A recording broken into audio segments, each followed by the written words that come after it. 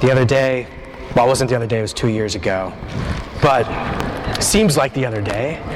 I had a meeting in the morning in Manhattan, got on a plane, flew out to Mexico, Cancun, but I wasn't doing a vacation there, I was on a mission trip.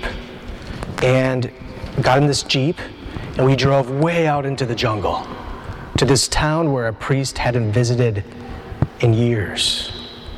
And I arrived in this town, and it was about midnight, and there was this boy that was sitting on the front steps of the church, a little tiny church. And he saw me and he goes, "El Padre está aquí," the priest is here. And he starts ringing the bell, ding, ding, ding, ding. And all of a sudden, in these little huts, these little straw huts, you can see candles being lit. And the people start coming into the church. And I was watching them, and all of a sudden I realized, oh my goodness, they want Mass at 2 o'clock in the morning. Incredible. And then the next morning, they started telling me where all the sick people were in the village, and they wanted me to go anoint them. And the guy that was my guide, he said, "Cuidado de este calle, este es donde vive el protestante."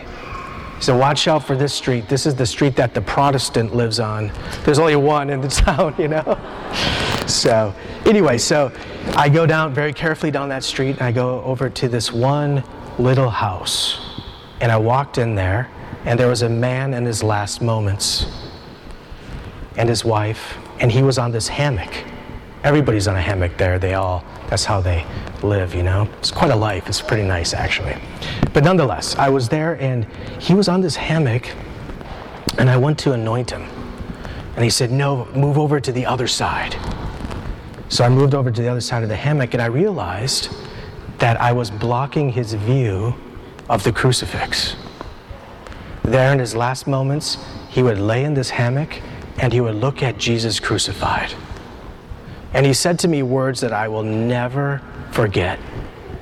"I look at him, and he gives me strength. I look at him, and he gives me strength." He didn't say, "I look at him, and I ask him to take my suffering away." He didn't say, I look at him, and I ask for a miraculous cure to change my sickness. I look at him, and he gives me strength. This is somebody who has understood that God became man and died for us. God chose to suffer for us. It is difficult to put what we suffer into words. How could we ever, even the best of poets and the greatest of literary artists, all words fall short in trying to express the suffering that we all go through. But we can look at Jesus. We can look at Jesus. He suffered senseless horror, and he did it for me. St. Paul writes, just about 40 years after the crucifixion, "I live by faith in Jesus Christ, the Son of God, who has loved me and has given himself up for me." I look at him, and he gives me strength. There are moments where suffering and the cross, it seems to take up most of our life. It is so present, the pain of certain moments, kind of like when you slam your finger in the car door. It's just overtakes everything. But at every moment, Jesus suffers as we all suffer. Each one of us, when we suffer bitterly, we can hardly believe that there exists any other suffering quite like our own. But when we see Jesus on the cross, we realize that suffering is not my own possession. I suffer, but there are many others who suffer. I can talk about my cancer. I can talk about my depression. I can talk about my addiction. I can talk about my own physical limitations. But many other people have the same thing.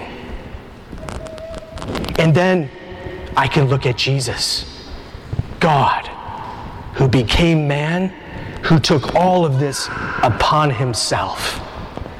Something universal, suffering that we all experience, is made particular in me and is made particular in Jesus, the Son of God. He has transformed it by taking it upon himself. The greatest danger of suffering when we go through it is to look inward. It becomes a self-defeating spin when it becomes only about my suffering. To lift our gaze upward, to example, to this beautiful crucifix that is here, we realize it is not my own suffering. Jesus suffered it too, and so do others. None of us are suffering alone, and we all need somebody else to help us carry the cross that is in our life. Together, in some way, and whatever the circumstance is that is present in our life right now, let us look at the Lord and ask him to give us strength. And let's look at our brothers and our sisters who are suffering, and let's give them strength as well.